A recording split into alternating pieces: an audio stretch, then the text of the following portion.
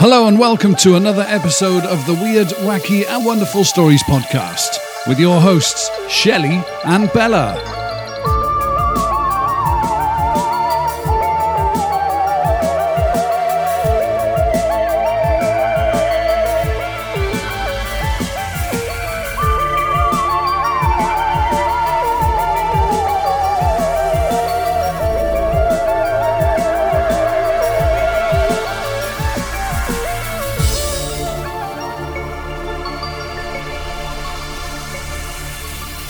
Hey everybody and welcome to episode 95 of the Weird, Wacky and Wonderful Stories podcast. Hi everybody. We have got an interesting show coming up for you today. We've got a returning guest with us. He's going to be along a little bit later on. We've also got a voicemail that we wanted to play you as well from someone who has gone to our website and did exactly what we asked on the last show, which is if you stop by, leave us a voicemail because we'll play it on the show. And I don't know, encourage other people to do it as well. It'd be great, wouldn't it? We only want the good ones, though. Well, I'm going to filter out, you know, if we did get any bad ones, they wouldn't see the light of day. That's not really fair, though, is it? I don't care. It's our show. We're going to play the good ones and the good ones only. Okay. If you leave nasty messages, then too bad. So here is the voicemail that we've received, and take a listen to this. Hi guys, this is Shazzy. I tried recording this before, so hopefully you won't get more than one recording. But anyways, I just want to come on here, and I was looking through your website yesterday and today, and I just want to tell you that it looks phenomenal. I know you said it was a labor of ... love, but it really came together nicely, and I just want to let you guys know that. And also, your latest episode with Mr. Black, I thought was really great. I had never heard of any kind of theory like that before, especially with rings around the earth and just the paleoarchaeology. It was very interesting. It was very original. And I just wanted to give you guys kudos. And also, I wanted to thank you so much again for having the intro for Shazzle Rocks. It really means a lot. And I really appreciate you guys. And I love you so much. And I just want you to know that. So anyways, I hope you're having a great day. Take care, guys. Bye-bye. Thank you, Shazzy, for that. That is absolutely amazing. Thank you very much for stopping by and for giving us your feedback. That was awesome. Definitely. And thank you for my Christmas present and my free Christmas present and all that. Yeah. Yeah, because Shazzle rocks. Yes, she does. Okay, on with the show, because today we're happy to have with us a returning guest, as I said earlier. He's a British man now living in Japan. He came on the show last time to talk about his series of books called Hidden Paths. Walk in Kyoto was the one that we focused on. This time, however, he's going to give us a sneak preview into his new book, Paranormal Kansai. Please welcome to the show, author and historian, Philip Jackson. Hi, Philip. How you like my up at the end? Yeah, well, people aren't going to understand that now. Hi, Shelley. Hi, Bella. Yeah, just so that our listeners understand what's gone on, we've had some trials and tribulations this morning, wouldn't you say, Philip, with the sound and trying to get the technology working for us? Yeah, technology hasn't really been our friend today. Yeah, all of those conspiracy theorists out there would say that it's because we're talking about the unexplained and the paranormal, so we're being jumped on by all the bad spirits. I think so. Yeah. Welcome back, Philip. Again, obviously we spoke to you last time about your series of books, Hidden Paths. Walk in Kyoto was the one we looked at last time. And just going forward now, you've brought out another book, which obviously we're going to be talking about later on. But for those people who haven't heard of you before and didn't listen to your last episode with us, can you give us a little bit of a background about you and how you ended up in Japan? Sure, yeah. I'm originally from Lincolnshire in England, and I first came to Japan in 1998. My wife is Japanese. After we were married, we came to Japan a few times, visit family, and then we came to live here in 2003 up until 2007, then went back to the UK. We came back to Japan in 2012, and I've been here since then. I haven't even been back for a holiday, so I've been here 9 years consecutive in Kyoto. And just touching on the paranormal side of things, how did I get into that, the background on that?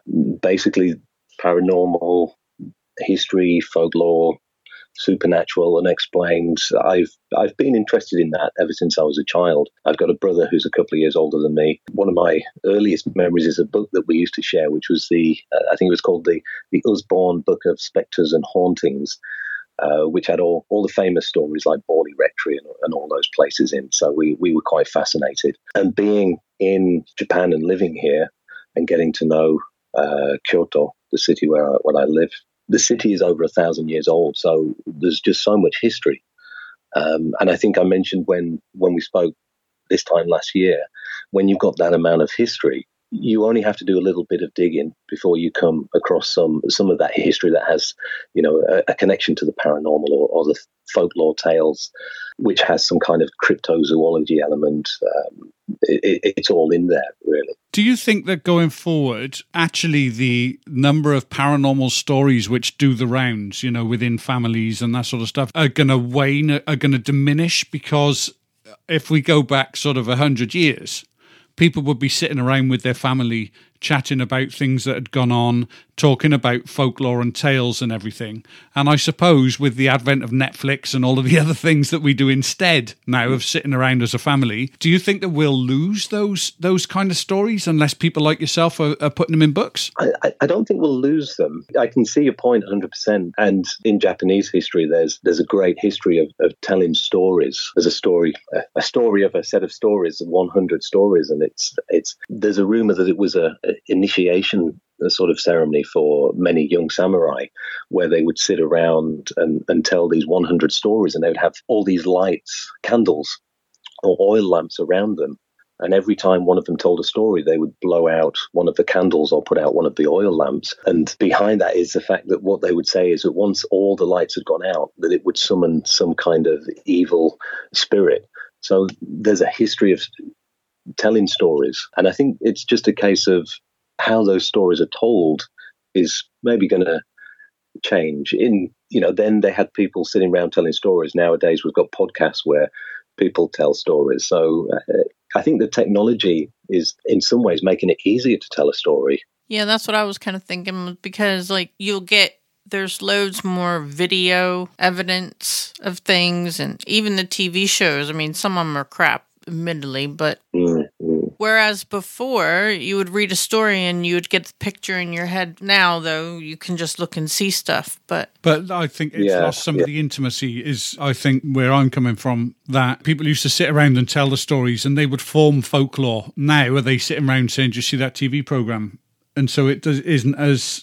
There isn't that kind of legend behind it, if you see what I mean. Also as well that, as technology gets better, it makes it easier to fake a story with the imagery. Yeah, that's true. With computer graphics, it's very difficult to know what's a real image nowadays and what is a fake image. Well, your book this time is Paranormal Kansai. Am I saying Kansai correct? Yeah, that's correct, yeah. And is that an area of Japan? Yeah, it's an area sort of central west. Tokyo is in the east of Japan, and Kansai takes in seven counties, 7 prefectures, which is Osaka, Hyogo, Kyoto, Nara, Wakayama, Mie, and Shiga. And Osaka is sort of the biggest city in the area. So it's a very well-known and very popular area of Japan, because you've got Osaka and you've got Kobe and you've got Kyoto. So you've got, business areas. Also, you've got tourist areas as well. So tell the truth. How long did it take you to be able to say all of these Japanese places like they just roll off your tongue? It's not easy. I don't think I'll ever get it perfectly, to be honest with you. I'm still make 100 errors every day. That's okay. We just have to let everybody know that right before we started recording this, we had a pronunciation meeting. And you're giving away all our trade secrets. Well, hey. And there's some real tongue twisters in there. It's really difficult sometimes. Well, there was a part of the book that I could pronounce, and that was introduction.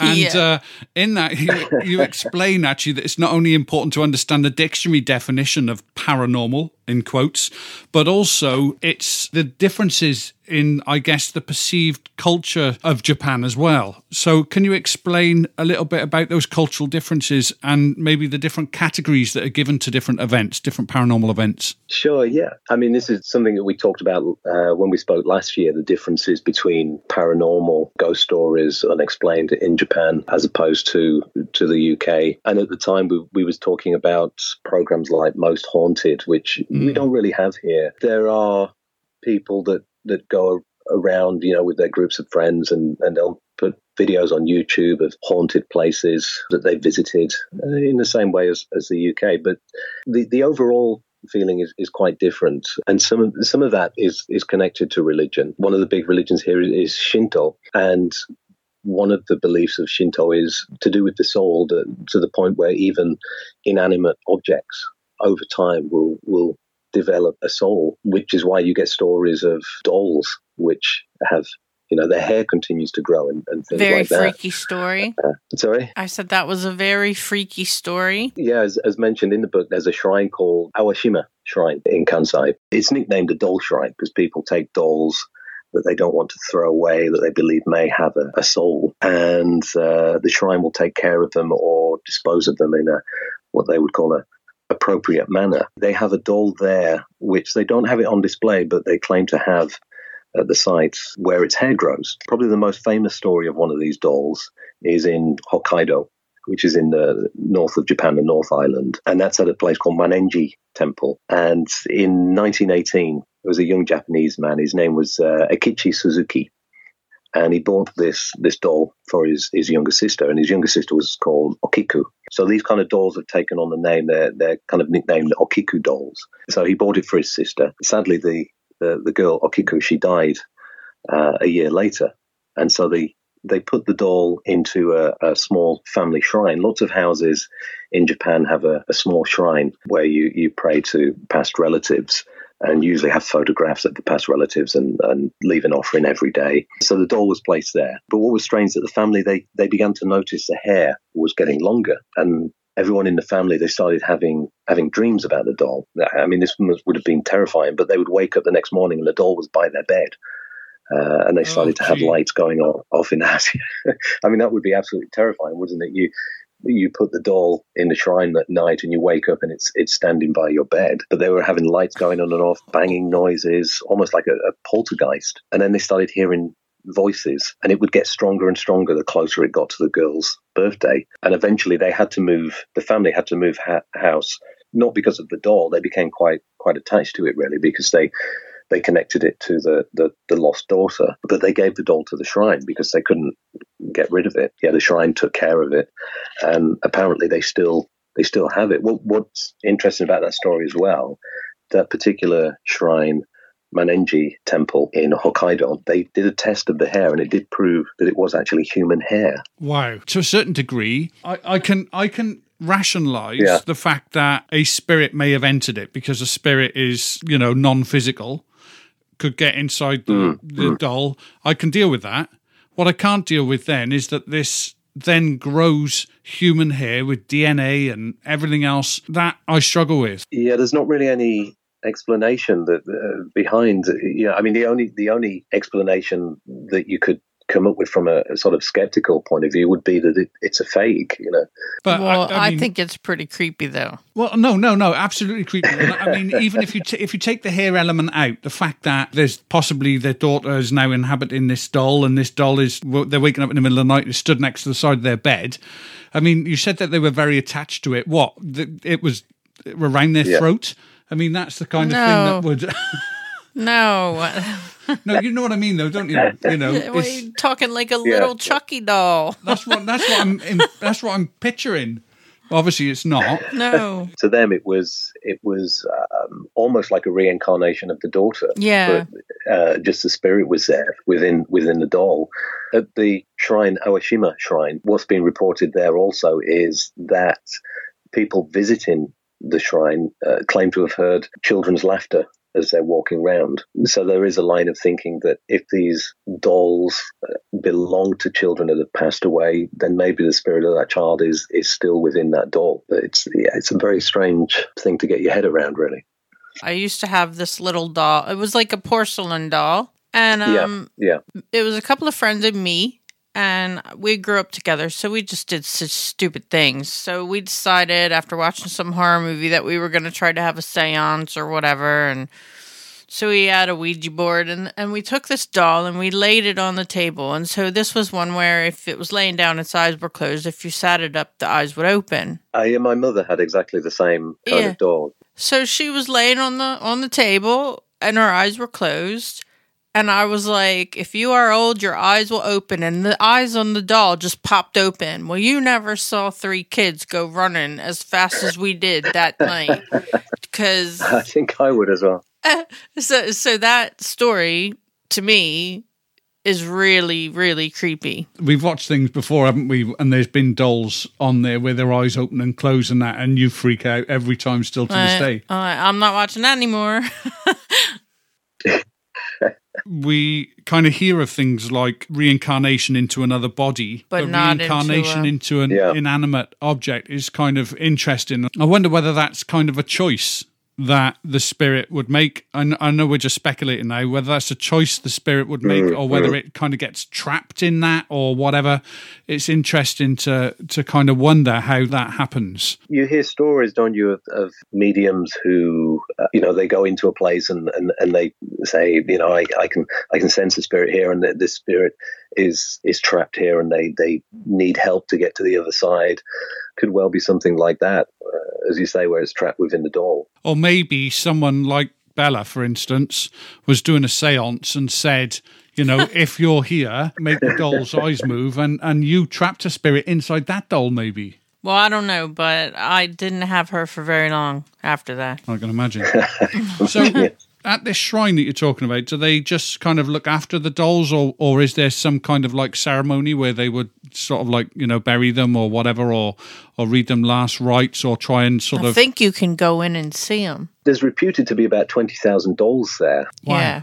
So, they do specific ceremonies, but I'm not sure whether they dispose of any or not. I think it's more people who have them, and there's some, whether it's a sentimental value or whether they have had a similar experience to the doll, the Okiku doll in Hokkaido, and they don't know what to do with it. They don't want to keep it, and, giving it to the shrine is respectful to them the only option they have. Yeah, respect. I think a lot of it is respect.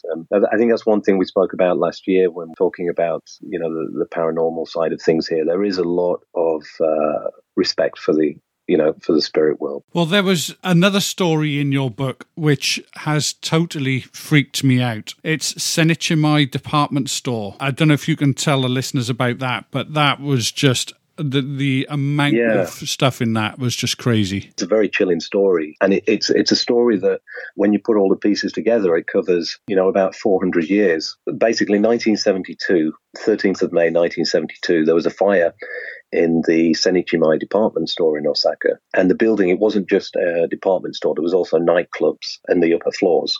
And there was one particular club in the building which was very popular. It was called the Playtown Cabaret Club. And at the time when the fire started at 10:30 at night, it was packed. Now, it's thought that the fire may have started from a dropped match or a cigarette that wasn't put out properly.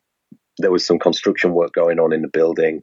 There was lots of materials, sort of chemicals and paints and materials that were left. And it's thought that maybe a cigarette or a match had been dropped into some of the materials, and that started the fire. But basically, the nightclub was packed. People were trapped inside. They started to panic. So obviously there was a rush to get out. People were crushed.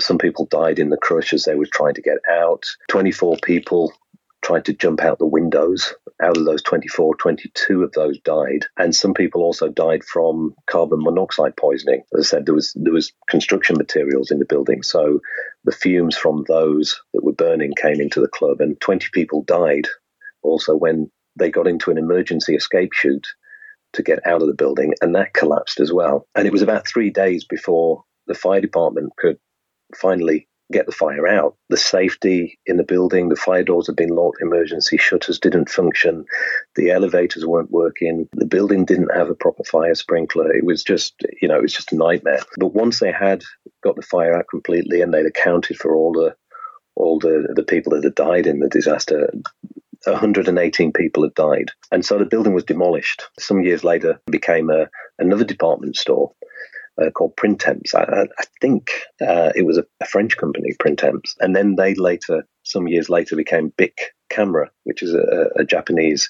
electronics store. And it's still that today. But after the Printemps department store opened, that's when sort of ghostly stories started to come up. A lot of staff, they wore prayer beads as they started to have experiences in the building. There was one story that there was a late night sale in Japanese department stores. If you buy something for a present for somebody, they'll always ask you, do you want it wrapped? And you take it to a counter and they give you a number and you wait for your turn while they wrap it for you.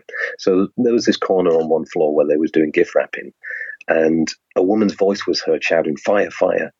And it was at the same time as the fire happened back in 1972, but this was years later. It was almost as if one of the, if there was ghosts in the building of people who had perished, maybe it was replaying that encounter. Yeah. And it was reported that downstairs in the basement, there was an area where staff could go to smoke. And the people that went down there to smoke, they always claimed that they felt sort of a heavy feeling pushing on them, on their shoulders. And some people started to think, well, maybe this is the unhappy feelings of the spirits of the people that died, because it may well have been a smoking accident that caused it. And now there's people in the building downstairs smoking. Some people in the neighborhood around the building claim to have heard like thudding noises in the night, which they claimed it sounds like people hitting the ground. But obviously there's nobody there when it's checked. So again, could that be replaying the events of the people that did jump out the building and died out in the street? One of the most chilling parts of it is that in the elevator, when it was reopened years later as another department store, the elevator staff started claiming to hear the strange sounds mixed in with the music in the elevator as they were going up and down. So the company contacted the company that provided the music for the elevator, and they collected the tapes and took them back to the studio, and they couldn't hear anything. So they took them back to the elevator. Now, when they played them in the elevator, they could hear these strange sounds, which when they checked a bit more, it was a distinct crying of women. So they made new tapes, gave the new tapes to the department store. They put them in, and the same sound was coming up again. They took the tapes out, listened to them in the recording studio where they'd made them. The sound wasn't there. I've tried looking into it. I can't find whether they managed to actually resolve the issue or not, but definitely that was two sets of recordings where the same thing was happening. And underneath where the department store is, there's underground lines, and some of the commuters have reported hearing muffled cries for help. You've also got on the streets around the area taxi drivers picking up customers from out Senichimai late at night. But when they reach the destination, they look around and there's nobody there. One group of female workers, they reported seeing this apparition of a kimono-clad club hostess disappear through a wall. There are these kind of host and hostess clubs in Japan where you may well have heard about them, seen them on TV, where people can go and you have male hosts and female hosts. And basically, if you're a man, you pay a lot of money to have a pretty girl pouring your drinks and telling you how fantastic you are all evening, and vice versa with male hosts. And I must say, I've never had the experience of going to one of these places, so this is all second-hand information for me. In a lot of these bars, the manageress of these places, they usually wear a kimono. It's a sort of like a sign of status that they're the manager of the establishment. So there would have been some of these bars inside the building when the fire happened. So it could well be somebody who died on that night. But going back, taking the story 400 years, in 1615, there was the Battle of Osaka Castle. Now, after the Battle of Osaka Castle, there were thousands of bodies, and they had to be buried somewhere. And they buried them in different locations throughout Osaka. And one of the places was where the department store was, in that area. It then later became an execution ground during what's called the Tokugawa era, from the 1600s up to the late 1800s. But this is where it's really, really quite chilling. The number of people that died in the fire was 118. The number of people that were executed between the 1600s and the late 1800s was 118. Wow. When I read that at the end, I literally got a chill because there's just so many questions. Yes, okay, there could be coincidence, but there are just so many questions there that make you wonder, whether there's some other kind of history repeating itself type situation. Well, I know one thing. Yeah. I would lose loads of weight because I would never get on the elevator. And if I ever did want to have a cigarette, I certainly wouldn't do it in there. That elevator thing was really interesting as well. Yep, the I'd fact be that taking they the took steps. The tapes away. Mm-hmm. They're actually taking the tapes away, and the only times the sound of the women screaming were on that tape was when they were playing in the elevator. I wonder if they actually, when they took the tapes, did they actually listen to them and hear it themselves, or were they going, "Oh, these people just want new tapes" or something? No, they took it back to the studio where they were recorded and listened to them several times and could not detect any other sound. But when they were in the elevator, they could. Even the engineers could hear it. Wow. The only time they could hear it was when it was in the elevator. I had planned in the past year going to the department store and seeing what it's like, because it's called Bic Camera, which is a popular department store for electrical goods in Japan. But basically, because of the COVID situations, I haven't been able to. I haven't been able to get around at all much in the past year. But this year, I'm hoping that I can just get out there and. Because it's in the center of Osaka City. There's so many ghost stories where they're on a back road or in the mountains or an abandoned building somewhere that nobody goes to. But this is slap bang in the center of the city. It's a very busy area, not too far from Osaka Castle, so it has lots of tourists in the area as well. So it's a very chilling tale. That is freaky. Well, you were talking about, obviously, you weren't able to go there because of COVID. One of the places you might want to go once COVID is up is to the beach. But I don't know whether you'll be going to Nakagawara Beach. That was pretty good pronunciation. Was it? Nakagawara Beach. Oh, thank you. Yeah, Nakagawara Beach. Nakagawara Beach, that's in the prefecture Mie. This is a story that goes back to 1955. It's probably just as chilling as the Senichimai execution grounds and department store story.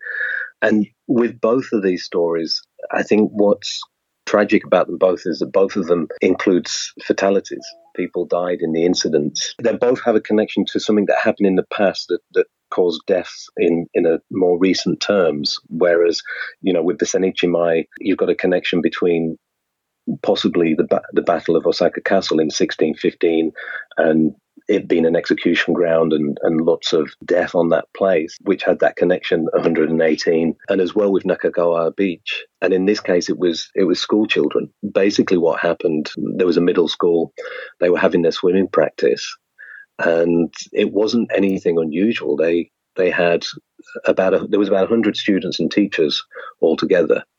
And they left the shore, they went out into the water, and there was a designated area where they would regularly check to make sure it was okay. They would check the weather, they would check the tides, the times of the tides. Where they used to swim, it was only about 1 meter deep. So, it wasn't deep, but it was deep enough that they could have a practice swim in it. They checked the weather before they went out there. There was no problems with that. As I say, this was in 1955, but not long after the class got out into the water, then one of the teachers noticed this white line that was coming across from the ocean towards them, and they just presumed it was like a shallow wave, but it disappeared before it got to them, before it reached where they were. Straight after that, some of the children and adults, they started to struggle in the water, and they were finding it difficult to stay, even though it was only 1 meter deep. People on the beach saw that they were struggling in the water, so they sent out people to rescue them. But by the time they'd got out there, some of them had already sadly drowned, and those that they could pull back to the beach, they were sort of like a catatonic state. They couldn't really function. It was almost as if their legs weren't working. Very strangely, one of the swimmers, she was clutching this white hat, but none of the children, none of the instructors were wearing white hats. And also, some of the children that they did get out, they died later when they got to hospital. And altogether, 36 people died in the incident. There was a few sort of thoughts put forward to what could have happened. There'd been a typhoon a week earlier, and they thought maybe it could have caused freshwater, saltwater layers in the area to give different tides, which could have sort of confused the swimmers. But that was kind of ruled out. It wasn't seen as a likely enough reason to be possible. The idea of a sudden wave, and it was mentioned that this white line had been seen.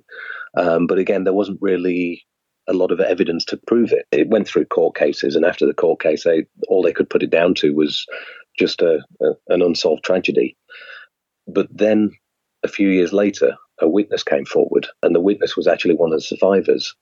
And she said that after they'd swam out to the area where they were going to take their practice, and there was no problems. And then one of her friends pointed out what she thought was a line of people dressed in white headgear that were coming towards them, which some reports said was this white line coming across the ocean, which they thought was a shallow wave. After they'd seen that, this line of heads then disappeared under the water, and then people started to panic as they said their legs were being grabbed by hands under the water and being pulled down by force. And the witness actually said that as she was being pulled and she was struggling, she saw this white face, totally expressionless, looking up at her from the water. But obviously, her stories were kind of, ridiculed, not taken seriously. But apparently, I can't find other reports, but I have read that other witnesses did come forward to corroborate what she was saying. But this is where it becomes really chilling, and it's got similarities to Senichi Mai in the historical side of it and a backstory that's led up to this. But in World War II, about 2,500 people were killed by air raids in the area. And because of the number of corpses, they just didn't have anywhere to bury everybody. And so lots of the dead were buried at sea instead of traditional ceremonies. What's quite chilling is that the last day of air raids was July the 28th, 1945. And the date of the incident on Nakagawara Beach was July 28th, 1955. So this swimming tragedy actually happened 10 years to the day of the last air raid. And to add to that, the headgear that the girl was actually holding was said to be an air raid protection headgear, which a lot of the soldiers, Japanese soldiers, would have been wearing when they were killed in the air raids, which obviously leads to ideas put forward that maybe if it was spirits in the water, they were maybe spirits of the dead that were killed in the air raids that came to an end on July 28th, 1945. And they were coming back July 28th, 1955 to, I don't know, take some more with them. Creepy. But it's quite a chilling story. It is, especially when you consider, obviously, it's children. Yeah. That always makes it harder to swallow. Yeah. When I was looking into sort of some of the stories for this book, Paranormal Kansai, there's so many suicide stories. The book could have been twice as long. I just got tired of reading stories where, there is a spirit here. It's thought to be the spirit of a person who jumped from the top of this waterfall or jumped from this bridge and committed suicide. And it's the same, I think, you get the same sort of sad feeling when you're reading about a suicide or children that have been killed. You don't really want to read it. You don't want to hear about it, and you feel you feel sad reading it back and thinking about it. It's terrible. The picture on the front of the book, it looks like a bamboo forest. Is that the forest where it's reported that a lot of people commit suicide? No, it's not. Picture on the cover is actually the bamboo forest that goes up a mountain called Mount Oiwa, where there's an abandoned shrine. When you get to the other side of the mountain, that's where you come to the location where the samurai Akechi Mitsuhide was killed, and his ghost is supposed to be heard screaming in the bamboo forest. Yeah, we spoke about him last time, didn't we? Yes, yeah. And I have actually found more connections to that story since. Do you want to share that with us, or are we going to leave that for the listeners to read in your book? Yeah, I can put that on. I mean, it's a tunnel. I mean, that's another thing that you come across so much in Japan, tunnel. I was joking with somebody recently, in England, it's see that pub over there, it's haunted. In Japan, it's see that tunnel over there, it's haunted. Yeah. Well, as I was writing the questions, I've got a dual monitor thing going on my computer. So on my left-hand monitor, I had Word open where I was writing the questions and the research that I'd done through reading your material. And I'd seen, obviously, there was a lot of things to do with tunnels. So I had been scrolling through the PDF of the book that you sent on my right-hand screen and thought, oh yeah, tunnels, and gone to the left-hand screen, was working on Word. When I wrote the story about tunnels, I then looked to the right and found that it had stopped on this random scroll. It had stopped right with the heading of the Aoyama tunnel, right in front of me. And I just thought, okay, got to ask him about that one. Well, the Aoyama tunnel, that's in Mie, the same prefecture as the beach story we just went over. With that one, that's on a route 165, which connects Osaka, Kyoto, and Mie prefectures. And that's a strange one. There's lots of claims of engine breakdowns around the tunnel entrance, and people have reported shadowy figures running across the tunnel, running towards cars, people hitting these ghostly apparitions, but they don't feel anything when they hit. This is a bit of a freak one. Some drivers have reported they put the window down, they put the hand out of the window, and when they pull it back, there's strands of thick black hair wrapped around their fingers. Oh, God. I mean, can you imagine? You imagine that you're driving along and suddenly you decide to get a bit of fresh air as you're in a stuffy tunnel, and you bring your hand back in, and you've got black hair wrapped around your fingers. But there's also a green telephone box, a telephone kiosk on the west side of the tunnel, and it's reported that some people have seen a woman and child standing with heads bowed by the box, and if you stop by the telephone box, they will come and get into your car. And also, the phone apparently rings late at night, and if you pick up the phone, you hear the voice of a man. It's said that he's trying to connect from the spirit world, but there's not really any stories to give any background as to who this woman and child could be, who this voice could be. So where these stories come from, it's difficult to say. Whether it's just an urban legend or whether people have genuinely experienced that. But these sort of reoccurring stories in tunnels are all across Japan. I mean, just going back to the connection to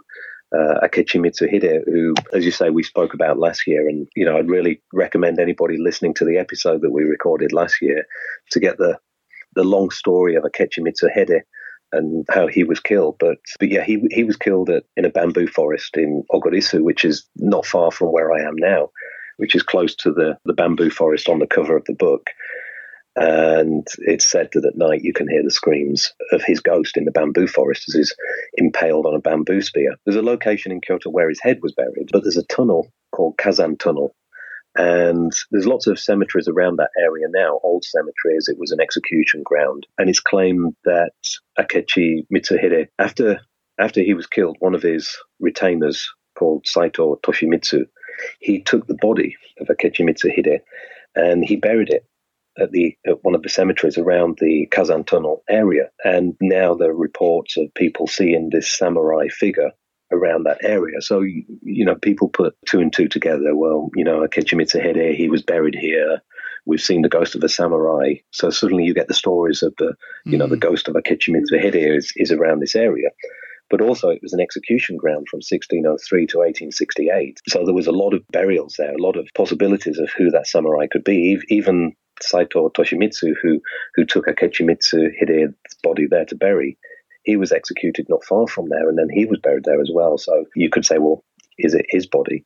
But also next to it, there's another tunnel next to it, a newer tunnel called the Higashi Tunnel. Kazan Tunnel is just for walking and bicycles, but Higashi Tunnel I think it was 1994, there was a moped or motorcycle accident, and there's been a report now of a ghost of a headless scooter moped rider going through the Higashi Tunnel, which people say is possibly the ghost of the young man that was killed in 1994.